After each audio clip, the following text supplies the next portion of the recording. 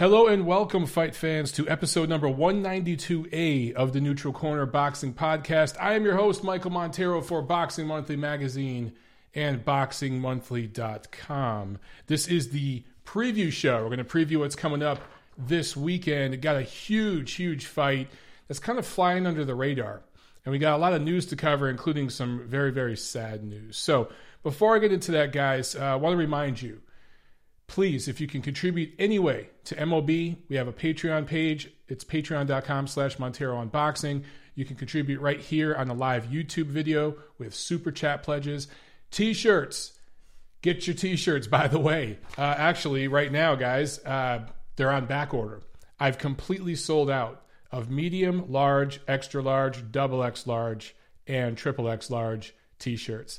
All I have left is one small. You guys are freaking awesome. People from around the world have bought MLB T-shirts, just repping the brand. And it helps me get my name out there. And you guys know I'm an independent operator. I work with several different publications, including Boxing Monthly Magazine. But I remain an independent operator. And to help get my name out there, that's the biggest thing about those tees. And you guys have bought them all. That's freaking awesome. I have one small left. That's it. You guys are amazing. But the best thing you could do to help me out is just share this video, share this podcast if you're listening to the audio version, whether it's iTunes, Spotify, iHeartRadio, whatever it is. And also, forgive my voice if I'm a little stuffy. I don't know if it's the allergies or all the travel. You guys know I was in Los Angeles, then Chicago. So maybe that's taking a toll on me. Maybe it's the weather change here. It was in the 40s this morning here in Atlanta. So maybe that's doing it, but I'm a little stuffy and everything. Forgive me if my voice is a little stuffy. It's just going to be that way. Hopefully we'll be back to normal next month for Monday's show. Anyway, let's go ahead and get into this news, guys. So look, I don't know how else to jump into this. It's devastating news. But Patrick Day, who I talked about Monday, he passed away yesterday. So 27 years old. 27 years old. And I talked about Monday how, look, I've been around fighters that have been severely injured. Daniel Franco comes to mind. I knew him pretty well before he went through everything, and he's still going through things, and Rock Nation's really let him down. That should be a huge story, by the way, and it's not. But this is the first time in my boxing media career, that I have seen a fighter get injured like the way Day was injured, and see him get carried out of the ring on a stretcher, and just a few days later, he dies. It was literally a week ago today in Chicago at the Marriott downtown in Chicago, where we're having the press conference for the Usyk Witherspoon card, where I first saw Patrick Day. I never met him before. I never covered one of his fights, but both Tiffany and I were really impressed by him, the way he presented himself at the press conference. I talked about this a lot Monday. I won't go into too much detail today, but it was a very mundane, typical press conference, whatever. And then he gets up on stage and everything brightens up. Just a super positive energy and aura about this kid. Great smile. Well-spoken, but there's a lot of fighters who are well-spoken. It was just more than that. And me and Tiffany both looked at each other and both basically said, this kid has a future after boxing. Whether he goes into investment banking or he wants to do commentary or he wants to be an actor or something, this kid has something. There's something there. We both said that to each other. And literally 48 hours later, 2 days later, he was being carried out of the ring on a stretcher right by us. And a few days after that, he dies at 27 years old. So it's a tragic thing. And this wasn't a case where, I felt it was a one-sided fight against Conwell. And maybe you can make an argument it could have been stopped, but then you go back and watch it, and it wasn't that one-sided, where I think it was egregious that the fight continued. Boxing is just a rough sport. It is, in my opinion, and I base this upon things like this situation and many others, I feel boxing is the cruelest of all sports. I tweet stuff like that, and then MMA guys jump on me, and other people in other sports jump on me. Well, what about this sport? It's dangerous too. But yeah, I get it. There are a lot of dangerous sports. American football is dangerous. But tell me, how many athletes die as a direct result of the injuries they suffer in their sport days after an event?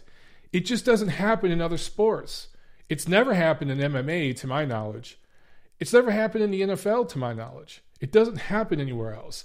It happens in boxing because you're taking direct hits to the head by guys who are experts at punches or strikes, whatever you want to call it. And also boxers are experts at taking punches and absorbing that punishment. And sometimes that can work to your disadvantage. So look, I don't know what the answers are to this stuff. We had Maxim Dadashev this year, now Patrick Day. People have asked me, several of you guys have asked me, is this something that's happening more, in boxing now? I don't think it's happening more. I think that there's just more events being streamed, being televised. So now it's just more, there's just more awareness, okay? This was an undercard fight. Conwell Day was an undercard fight buried way on the undercard. I think it was the opener to the DAZN broadcast, right? This is like 5 fights down from the main event. 10 years ago, 20 years ago, that wasn't being aired anywhere. That wasn't being broadcast anywhere.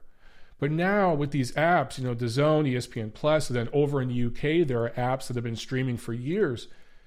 These fights are being aired. They're being streamed. They're being seen by people. And there's footage of it that's out there. So I think there's just more awareness. But these things have been happening for well over a century now. I can't even, I've seen some websites, like some wiki pages that total all the boxers who have died and everything like that. But even those are inaccurate because they don't include all the fighters that have dealt with Parkinson's and all the fighters that you've never heard of that don't have a big name that have died. Guys, it's obviously in the thousands. I don't think that's hyperbole. I think there are thousands of fighters around the world that have died as a direct result of the punishment they took in the ring, whether it was directly after a fight, like in this case or earlier this year with Dadashev, or maybe it was a year later, maybe it was 10 years later. It's hard to calculate this stuff, but undoubtedly, it's in the thousands. This is an extremely dangerous sport. And Patrick Day was 27 years old. He was in the prime of his life. He wasn't some guy who was in his 40s, or something like fighting way above his natural weight class or something like that. It just happened. It was brutal and devastating. And you ask, how could this have been prevented? I don't know. I honestly don't know. I am baffled by this. It's left a stain on me. It's left a mark on me, I think, because I was witnessed. I don't want to be hyperbolic here. I don't want to say I watched Patrick Day die, but I watched him lose consciousness, and he never regained consciousness, and he died several days later.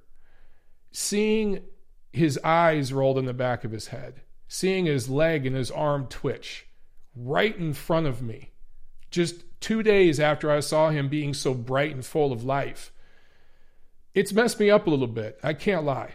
It's messed me up a little bit. And I'm completely confused right now about any sort of answers to prevent this in the future. I just don't know if it's possible. That's just the nature of this sport. And that's why I'll forever protect boxers, stick up for them, and protect and stick up for this sport. Anyone who's ever done it to any degree, I don't care if you're a weekend warrior or you're a professional champion, what level you're at, if you've climbed up in those ropes and taken a blow to the head, props to you. And you're my brother or you're my sister. I don't give a shit where you come from, what your political viewpoints are, what your religion is. I don't give a damn. If you get up in the ring and you take that risk, I love you. That's it. And when I hear people say bum, tomato can, use all these damn terms, it pisses me off. You guys should think twice before you use that sort of rhetoric, okay? because things like this just really put all of it into perspective. So I follow that with this. Errol Spence, released from the hospital, of course you all know, it was literally, here's how eerie all this shit is, and just the way this whole thing works out. It was a week ago today, I told you guys this, I met Patrick Day for the first time at the press conference in Chicago.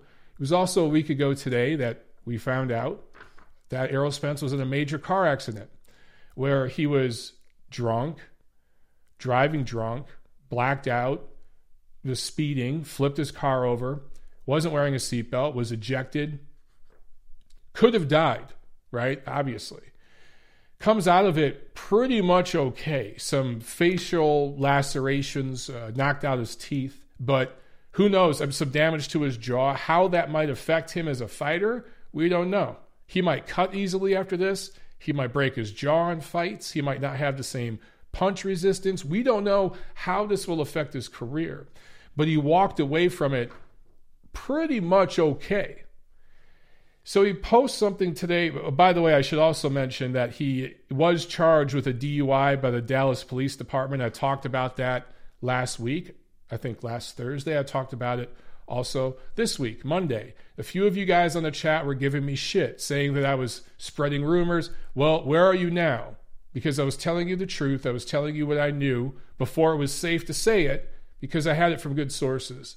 And you guys that were giving me shit conveniently disappear right now. It always works that way. You guys are freaking just spineless, those of you who do that shit. Anyway, charged with a DUI, will not be charged with speeding, which I think is pretty nice by the Dallas Police Department because we have the surveillance footage to know he was speeding. But DUI is enough. That's harsh enough. So he gets out of the hospital and makes an Instagram post today that reads, and I quote, "No broken bones, I'm a savage." That's all he posted on his Instagram post. So here's my takeaway from that. And again, I'm trying to be understanding, trying to be sensitive. But this is literally a day after, not even a full 24 hours after, Patrick Day died. You were drunk driving, flipped your car 5 times, were not wearing a seatbelt, the epitome of irresponsibility. Somehow, by some miracle, walk away. During the same week, one of your boxing brothers dies from injuries suffered in the ring. And this is your first public post after leaving the hospital. I got to say, I'm a fan of Errol Spence. I traveled hundreds of miles to cover his fight in Dallas against Mikey Garcia. I traveled thousands of miles to cover his fight against Sean Porter in Los Angeles. Those of you know this. Those of you who subscribe to Boxing Monthly magazine saw my article about Errol Spence, introducing him to the British fans a couple years ago. It was titled The Truth About Errol. You guys know I'm a fan of him, but this was kind of a shitty look.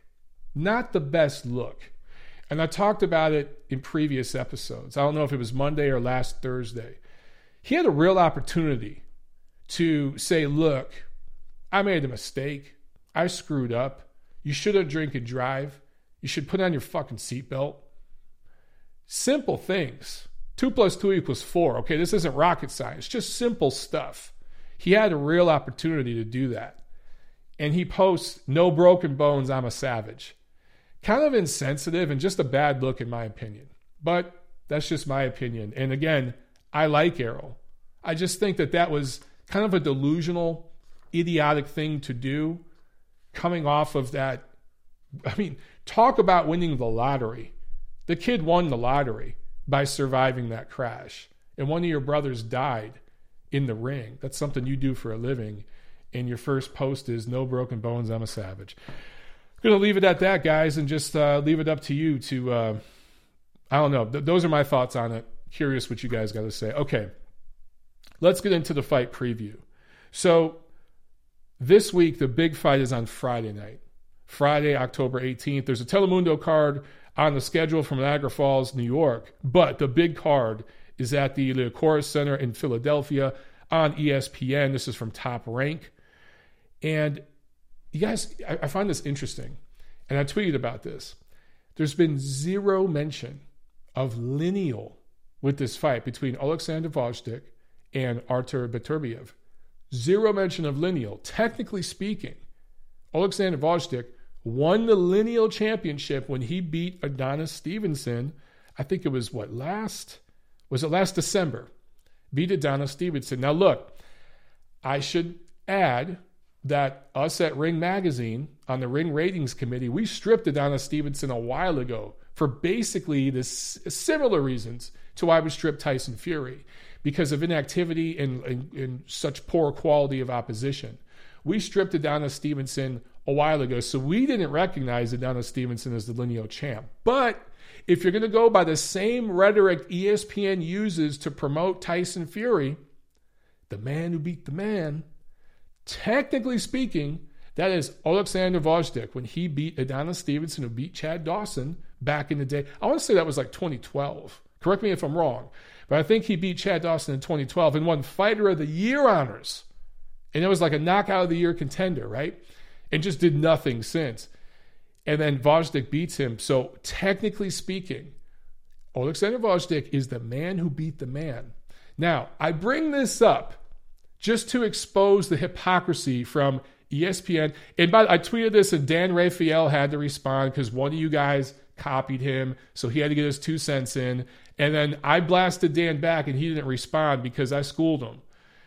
Dan is all in on the lineal nonsense. Basically, Dan said, well, they're not using the lineal thing here because both of these guys have actual titles. In fact, it's the WBC and IBF titles that are being unified here. But my whole thing is, okay, Dan, I got you. But going back to the broadcast, Joe Tessitore, when it was Tyson Fury, Aldo Valine, he talked about the lineal championship 8,000 times during that broadcast, right? I guarantee you guys, he will not talk WBC and IBF half as much as he talked lineal with Tyson Fury. He's not going to say, oh, the WBC champ, oh, the IBF champ. He might mention it once or twice, but he's not going to push it 5,000 times down your throat. Also, Joe Tessitore, Bradley, all of them talked about the real championship of Tyson Fury, the lineal championship, right? This beats any of the alphabet boys. This is the real championship, the man who beat the man. If that's the case, then screw the WBC and IBF here for Gvozdyk Beterbiev. Why not just say the lineal championship, the man who beat the man? Oh yeah, also there's a couple alphabet titles too. But this is the man who beat the man. Just like Tyson Fury. This is the light heavyweight version of Tyson Fury. The second coming of Jesus Christ, Allah, and Buddha all together at the same time. They're not doing that. And that's why I have to bring it up. Because it's an agenda. It's not that I'm against ESPN or against Joe Tessitore. I like Joe Tessitore. It's not that I'm against Top Rank. But look, I'm critical at times, often, a lot of times, of PBC. I'm critical of Golden Boy. I have to be fair and balanced across the board. And when I see hypocrisy with ESPN and Top Rank, and they're basically co-promoters in this situation, I got to talk about it. I got to bring it up. This is bullshit. So my whole thing with Tyson Fury, shut up about the lineal stuff and just talk about him being one of the top heavyweights. That's all you need to do. The lineal stuff is unnecessary. By the way, I'm not going to name names, but somebody who worked very closely with Vladimir Klitschko saw my tweet about Beterbiev Gvozdyk, reached out to me today and said, you know what? Vladimir Klitschko fought on ESPN multiple times. About 5 years they worked together. Not once did they mention Vladimir Klitschko as the lineal champion. He was the lineal champion from, I believe, 2009 to 2015. And not once did ESPN market him as the lineal champion. There you go, guys. The very man that they're promoting Tyson Fury off of, because he's the man who beat the man, they never referred to Vladimir Klitschko as the lineal once. So that tells you all you need to know. Look, I'm not annoyed by ESPN or any of these guys. the promoters, they're going to do what they do. The networks are going to do what they do. But it's my job to expose this shit and tell you guys the truth. That's why I need your help. That's why I need you to promote this show, because every time I do that, I burn a bridge and make an enemy at one of these networks. And I know some of the folks at Top Rank and ESPN are not too happy with me when it comes to this Tyson Fury situation. Super chat pledge from 91 Reasons You Lose. Thank you very, very much, my man. I appreciate it. That's exactly the kind of support I'm talking about, because somebody at ESPN, if they don't watch this show, somebody will forward this clip to them and they'll be like, oh, that guy, God damn him. We need to shut him up. It happens, okay? I know it happens because I am told things off the record. I know this shit happens. Anyway, 91 Reasons You Lose. Thank you very much for the super chat. He says, couldn't agree with you more. Well, your take on Spence, Mike. I missed your review of the Anthony Sims fight. What did you think of him? Look, Anthony Sims looks pretty good. There are some things. Anthony Sims was fighting an opponent that was tough, rugged, hung in there with him, gave him some rounds, and he had to make some adjustments. And I saw some good stuff there. I'm not ready to buy all in. Like, if he was a stock, I'm not going to dump everything and buy Anthony Sims stock. But I'm keeping an eye on that stock. I'm monitoring it. I'm watching it. If I see a couple more things move, boom, I'm going to pull the trigger and buy that stock. One thing about Anthony Sims, and I can't go into detail on this, okay? I saw some things Friday night at the Fight Hotel that concerned me with Anthony Sims. That's all I'm going to say, because it would be unethical of me to go into detail on the record. But I saw some things at the Fight Hotel Friday night that concerned me, that would make me cautious buying into that stock. I'm just going to leave that there. Okay, let's get back to this fight review, guys. So Alexander Gvozdyk is 17-0, and Artur Beterbiev is 14-0. Gvozdyk is 6'2", and so he's a taller guy because Beterbiev is 5'11". Beterbiev is kind of thicker, stockier, more muscular, right? A little more power build to him. And Gvozdyk, I think, is a little more lean and built for speed. 75-inch reach for the Ukrainian, 73-inch reach for the Russian. Ukrainian versus Russian. Trust me, guys, there's a political thing there with those two countries. There's going to be some interesting moments in the crowd if you're there in Philly attending this fight. Both of these guys are in their 30s. Gvozdyk, 2 years younger, 32, the second defense of his WBC title that he won off of Stevenson, and his lineal title, mind you. Beterbiev is 34, and this is the third defense of his IBF title. So here's what's interesting about these two when you really look at them. Beterbiev had the better amateur career, I think by far. I think he was a two-time Olympian. Yeah, two-time Olympian. He lost to Alexander Usyk a couple times in the amateurs, but he beat Gvozdyk. They fought once in the amateurs. He beat Gvozdyk. He beat Sergey Kovalev, Junior Dorticos, Michael Hunter, and several other good fighters who have turned out to be really good pros. So good pro style, good style that, success in the amateurs that translated well into the pro style for Beterbiev. However, Gvozdyk actually medaled in the Olympics. It could be argued he didn't have the same level of opposition Beterbiev did. He also fought in the World Series of Boxing for 2 seasons. That's something that Beterbiev didn't do. And I think as a pro, Gvozdyk has fought the better opposition. He's certainly been more active in recent years because remember, Beterbiev was with Yvon Michel up in Canada and had a falling out, and there was a contract dispute and all this. So he was inactive for a while, right? Now he's with Top Rank. And I love what Top Rank's doing. Guys, again, Top Rank unifying the lightweight division with Vasily Lomachenko. He's going to fight the winner of the Comey and Lopez fight. That's going to completely consolidate 135. They consolidated 140 with Terrence Crawford. He moved up. That division blew up. What did they do this year? They helped unify titles when Maurice Hooker fought Jose Carlos Ramirez. Now they're unifying titles at light heavyweight. So possibly the winner of this fight would fight Sergey Kovalev next, depending if Kovalev beats Canelo Alvarez. That remains to be seen. But you got to give Top Rank credit here. Now, I just bashed them with this lineal shit with Tyson Fury because I think they're being idiots with that. But with this situation, they deserve tremendous credit. This is a fantastic fight. And I think it's falling under the radar because it's two guys who are not American. Gvozdyk does speak English, and he actually speaks very good English, but these are quote-unquote foreign guys. Also, we just had Spence Porter. We just had Golovkin-Derevianchenko. We just had Alexander Usyk making his heavyweight debut. We've got Canelo Kovalev coming up soon. So all these fights, all these big fights going on, this one's kind of sliding under the radar, but on paper, guys, this is an amazing matchup. This is truly a 50-50 fight. I say all that. And I got to say, man, just based on activity, based on styles, I like Gvozdyk to win a decision here. I think it wouldn't surprise me if both fighters get dropped. Really wouldn't surprise me, especially early on. Wouldn't surprise me if Gvozdyk is down early and Beterbiev is down late. But I like his length. I like his boxing ability. I like what he's doing with Teddy Atlas. I think that Beterbiev is very heavy-handed, and he comes in there and beats you down. He wears you down.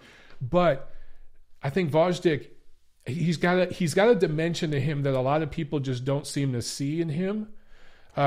It comes out when he fights tough opposition. He has shown us something in certain fights when he really had to bite down. And he's a tall guy. Romanian Mike says, and he's 6 feet. Yes, he is the taller, longer guy. Also, if you guys look, a lot of times, not all the time, but a lot of times, as professionals, fighters tend to get revenge for losses in the amateurs. I don't know why it works out that way. It doesn't always work out that way, but almost always.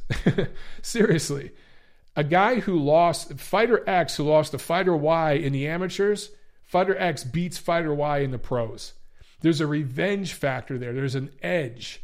So if Gvozdyk can get out of the first few rounds and get in a rhythm, I like him to win this fight by decision. That's what I see happening. I think this is going to be a fantastic fight.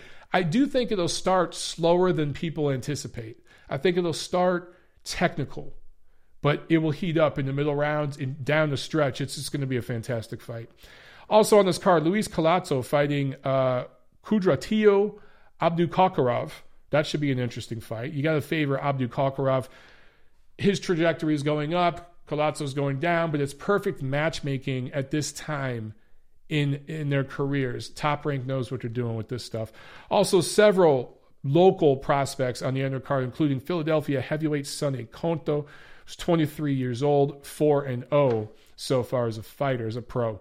Also, Saturday, October 19th, there is a Golden Boy Promotions card in association with Miguel Cotto Promotions from Chihuahua, Mexico on Facebook Watch.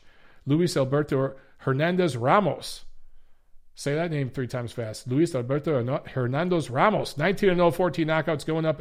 Or also Oscar Duarte, 135-pound prospect. And former champ Francisco Vargas are on this card. So make sure you check that out. A UFC Fight Pass card from Peterborough, Ontario, featuring several prospects from Canada. So all my Canadian homies who watch the show, you got some action coming up on UFC Fight Pass this Saturday. And a Matchroom card from Newcastle, England on DAZN, and of course Sky over there in the UK. Kind of a battle of domestic matchups, kind of the UK version of these Golden Boy promotion shows in Southern California, in Mexico. Kind of, on the same level of what you're going to see with the Golden Boy Cotto Promotions card. Luis Ritson fighting Robbie Davies, 12 rounds for the it's the WBA Junior Welterweight Eliminator. And let's see. Okay, I got to beat up on the WBA for a second. Pretty much a weekly occurrence on this show.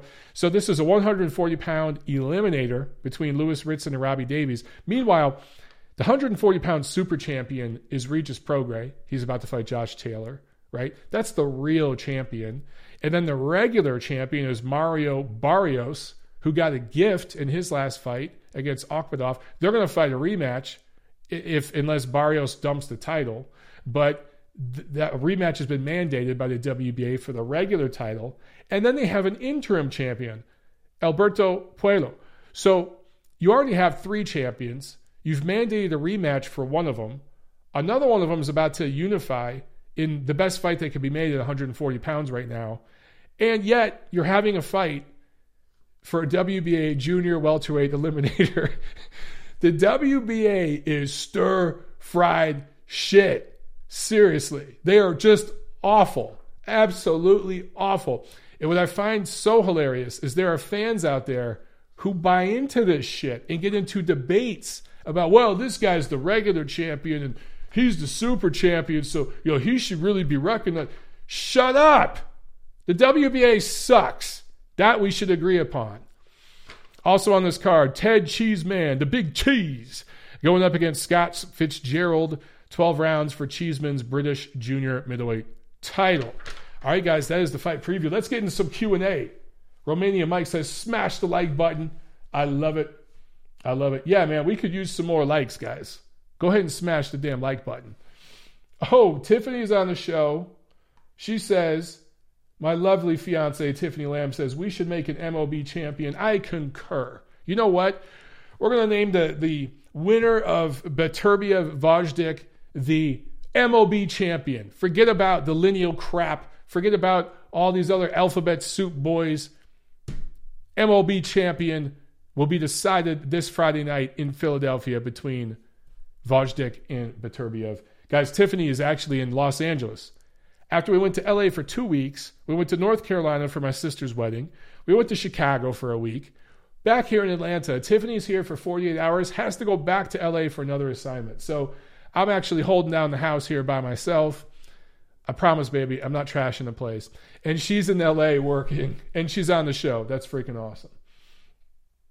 John Uden says, Mike, can you speak on the purpose of headgear for those who believe it can prevent tragedies? Okay, John. So I think I know where you're going with this. Headgear. A lot of people say, oh, bigger gloves, headgear. That will help prevent these injuries and these tragedies like Patrick Day, Maxim Dadashev, and countless others. Actually, the data suggests otherwise. Guys, think of it this way. Again, boxers know how to punch, but boxers also know how to take a punch. It's what you're trained to do. So, if you have headgear on, number one, there's a bigger target for your opponent to hit. If your opponent has bigger gloves and you have bigger gloves, you have a bigger target to hit with. So you're going to land more shots. Also, because of the headgear and the bigger gloves, you're going to absorb more shots. So over rounds and rounds, you're talking hundreds, thousands of rounds if you're a pro fighter, but if you're an amateur fighter, whatever, hundreds of rounds, even a weekend warrior. More headgear, bigger gloves. Studies have shown it causes more concussions. It's actually better to get knocked out in the first round, clean, to like Dominic Breazeale against Deontay Wilder. There's a perfect example earlier this year. It's much better to suffer that sort of knockout than to get a beating over 10 or 12 rounds and get dropped multiple times. That is much more detrimental to your health. And multiple studies have shown this. So headgear is actually worse for concussions. It's actually better to not wear headgear. Seriously. I saw one you guys, I think it was Saloon Mooney, who said headgear equals fewer cuts. Yes, headgear is better for not suffering cuts. And that's the best reason why you should use headgear if you're training for a pro fight, is to not get cut. But it's actually worse over the long term for concussions and brain damage. That has been shown in multiple studies. I think it was the Army or the Navy did a study recently that made the rounds in the mainstream sports media that talked about that, because their guys obviously box and do other combat sports, a lot of them.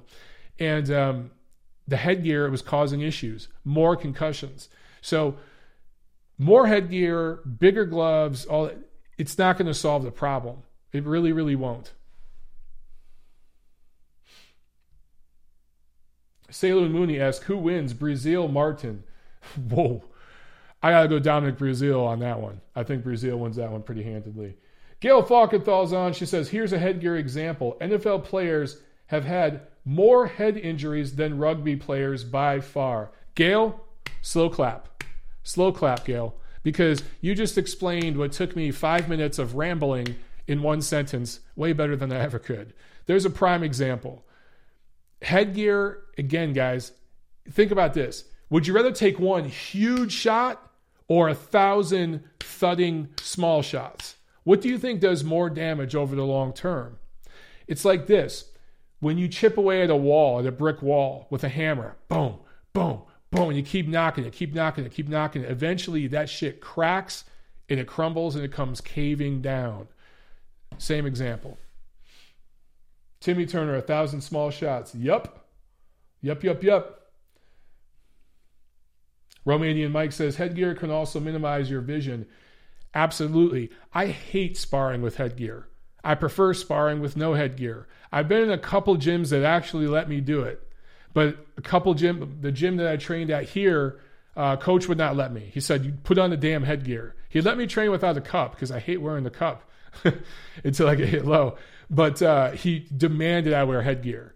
And I refused to wear it. So like Masters Division headgear, that's for fighters over 35, which is me. I'm certified or I'm registered in the Masters Division. That headgear is huge. You look like the Predator when you put it on. For real. You look like the freaking Predator. Arnold's like, what the hell are you? You know, when you put that shit on. I won't wear that shit. And I told him, I put on my really thin, paper thin headgear. This one back here I'll wear, this red one, because I can see out of that one pretty good. The crossbar, I ain't messing with the crossbar. None of that shit. I can't see nothing. So imagine, guys, you have this big, bulky-ass headgear on. You can't see a damn thing, and your head's doubled in size. You think that's good? I sure as hell don't. Jack Alter says, I had to have sparring stop today because the person's headgear strap came undone. Yeah, man, I'm telling you, it's a pain in the ass.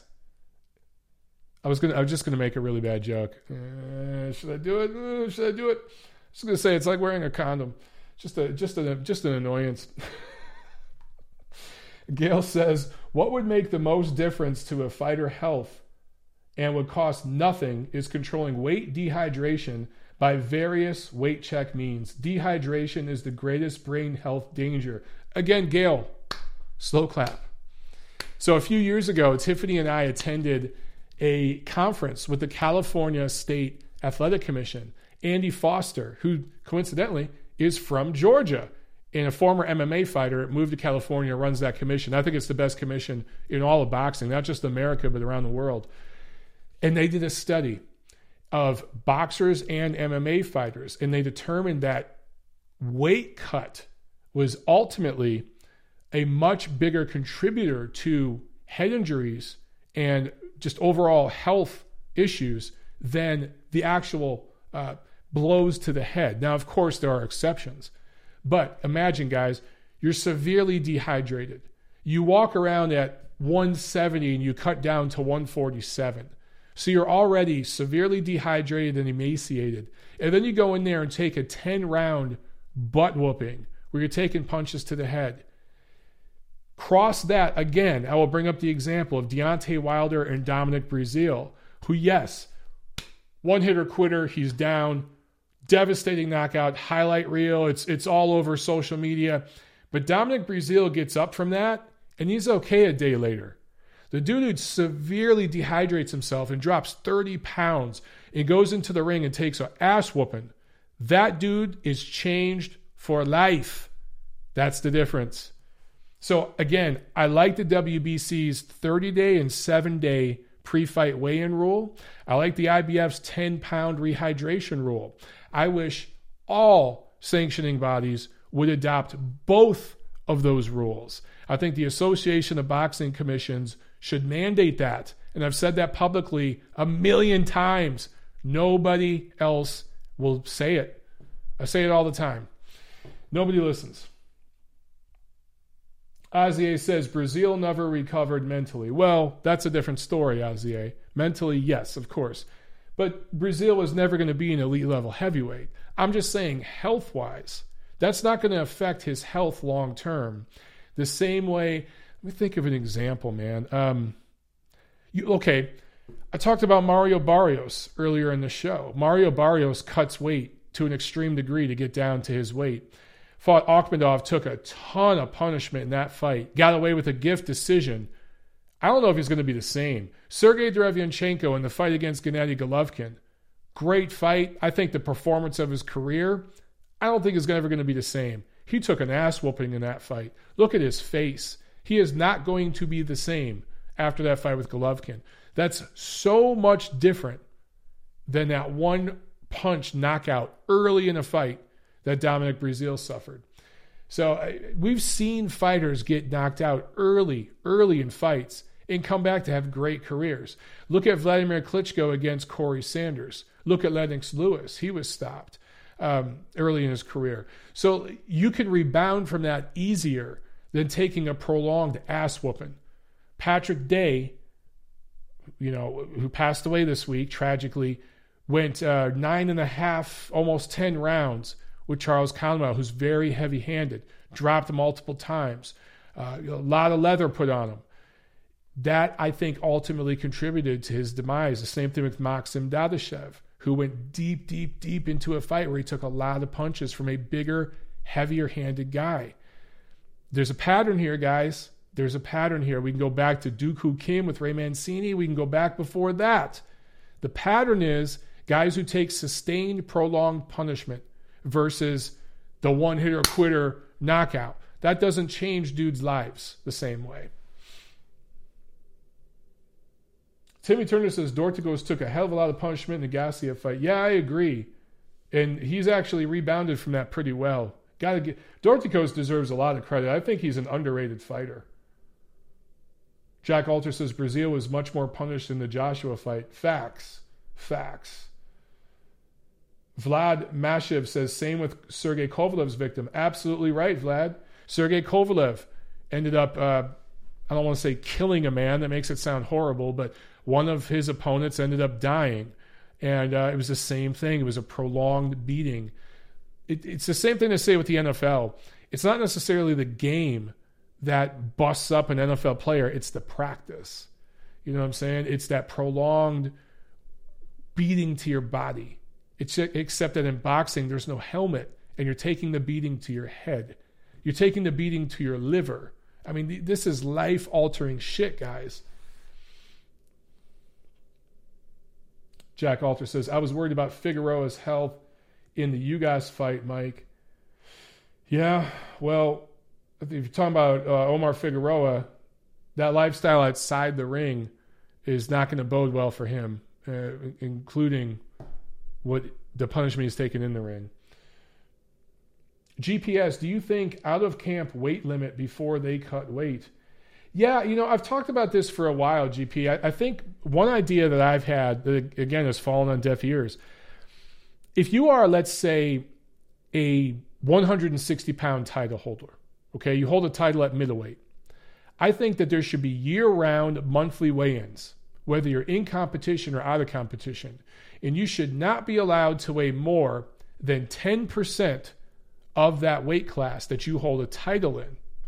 So if you're a middleweight, you shouldn't be able to walk around for more than 176 pounds. You want to increase it to 15%, 20%, whatever. Pick a number. I'm just saying, whatever it is, you should have to weigh in once a month, whether you're fighting or not, and prove to the sanctioning organization, with a photo or whatever it is, digital scan or whatever, that, I am within, let's say, 15% of the 160-pound limit, even though I don't have a fight scheduled. If you are holding a title for that division, you should pretty much be in the weight range of that division. It just makes sense. I think that is a rule every sanctioning organization could adopt that would keep fighters honest. And you'd stop seeing these dudes that blow up to 180, and you've all seen them, 180, and then melt down to junior welterweight or some shit and fight for a title. That is killing dudes, literally killing dudes.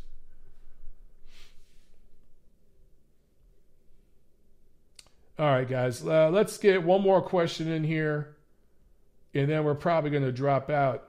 Falco Lombardi brings up Isaac Dogbe. Yeah, there's a guy who's taken a lot of punishment from bigger guys, and he's moving up in weight. I don't know if it's going to end well for him. Joshua Wilder says, Hurd looks like 180, 190, but fights at 154. Well, not anymore. He's fighting at 160, but yeah, there's a guy too. And look, I'm going to say this, and this might be controversial, but a lot of Mexican fighters cut weight unnaturally. A lot of these young guys, and there are certain drugs down there that you can get at a drugstore, diuretics and such, that burn out of your system in 24 hours, will not show up on a drug test. I've been told this by Mexican trainers, Mexican strength and conditioning coaches, and former Mexican fighters that are now retired about this. There's a culture there of doing it. It's not only there, it's in other parts of the world too. I'm just aware of it in Mexico because I've been told by multiple people close to that fight scene that it happens a lot there. And that's why you see certain guys can hold on and they're okay, but certain guys start breaking down. And all I'm going to say is this: Jaime Munguia, you guys are starting to see the writing on the wall right there. I'm just going to leave that alone. All right, let's see here. Stay Gifted says Tank is fighting Gamboa. I saw that, and it's possibly coming to Georgia, Atlanta, which would be awesome. DS Kendall's asked, Mike, talk about the new California State Athletic Commission's weight regulations. Is it only for MMA? DS Kendall's, I haven't looked too much into that. So for those of you who don't know, California made a rule that if you weigh in over 15% of the fight you're contracted to fight at, or the weight you're contracted to fight at, the fight's canceled.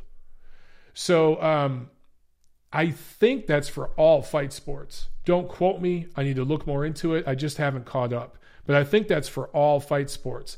And I think that's an outstanding rule. And I think we could probably lower it to lower than 15%. But I like that rule a lot. Again, California is cutting edge. They are the ones who did the study and found out about the weight cut is the real issue. And there is a culture of that, especially in MMA, even more so than boxing. It comes from the wrestling background in MMA, where fighters go through hell to unnaturally cut weight. I've talked to high school wrestlers who cheat on weigh-ins. So it's very prevalent in that world. And I think Andy Foster, being a former MMA fighter and heading up that California commission, he understands that background and has dug into it. And I think that's why California has taken on that rule before anybody else. I think it's a really, really smart thing. And again, the weight cut is the big issue. And look, now we got all these junior weights and super weights and all this crap. And the weigh-in sometimes is 36 hours before the fight. So that you see the mismatches where you'll have one guy who's naturally much bigger, naturally stronger, fighting a smaller guy and putting an ass whooping on him. And that's where injuries occur. Sailor Mooney says, same day weigh-in. I agree, but it won't happen. The weigh-ins have become big business. The weigh-ins are streamed now on all the networks and streaming platforms. And for some of the weigh-ins, they're charging people to get in the door. I mean, Canelo weigh-ins and stuff in Vegas, you got to pay, what is it, $5, $10 or whatever to attend a weigh-in. But they've become big business. And it's a way to hype the fight. It's part of the promotion. You're never going to have same-day weigh-ins again. Will not happen in boxing. So what else can we do? We can control fighters' weights before and after fights. And that's where I think we need to head with the rules. Same-day weigh-ins ain't going to happen. Jack Alter asked, how would a prime Kovalev do in this division? I assume you're talking about the light heavyweight division. I think he'd be favored right now. I mean, look, have we seen the best from Gvozdyk, Beterbiev, Bivol? I don't know. Maybe we have, maybe we haven't. I think Bivol can improve. I think Gvozdyk and Beterbiev are who they are. But I think that Kovalev would be favored over all these guys. Rightfully so. He's proven it. You know what I mean? Azier says, WBC weigh-in rules work. I think so. I think they do work. And we need more of those type of rules. SC2934 asks, Triple G versus Munguia in Mexico. I haven't heard anything about that. I don't think that'll happen. I think that Triple G is going to fight his mandatory next. The Polish fighter, I can't think of his name, Salida, something like that. He's going to fight him next, probably in February, maybe in Chicago. So Chicago fight fans, you might get another big fight. And I think that would be a huge one because Golovkin being, his father's from Russia, fighting a Polish guy in Chicago. Yeah, Ziemeta, Kamil Ziemeta. A couple of you guys posted the name. That's who's going to fight next. Possibly New York, but probably Chicago. And I think that'll be a big deal. I think that's going to be a big event there in Chicago in February. And I'm going to probably cover that one. I'll probably be there ringside for that one. So all my peeps that I met in Chicago last week, I'll see you guys again probably in February. Carlos Cabrera says, even the IBF fight limit at the day of the fight is good. I agree. I like their 10-pound rehydration rule. It's a smart thing. SC2934 asks, Triple G versus the winner of Saunders Smith for the WBC, WBA, Diamond, WBO. Well, I guess, yeah, you have to move up to 168 for that. Sam asks, what is my pick for Prograis Taylor? Right now, dude, I am 50-50. 50-50. That is a tough one. I can't call it until the week of the fight. We'll talk about that one the week of the fight. Okay, guys? But I keep going back and forth. I just keep going. My first instinct was Regis Prograis, but then I think, it's in England. You know, Taylor's longer, more fundamentally sound as a boxer. I just can't pick a winner. I go back and forth, but I promise I will pick one the week of the fight. Okay. But that's it for this week, guys. Share this video, share this episode, get it out there. I appreciate all you guys for watching. Tune in next Monday. I'll see you at the fights.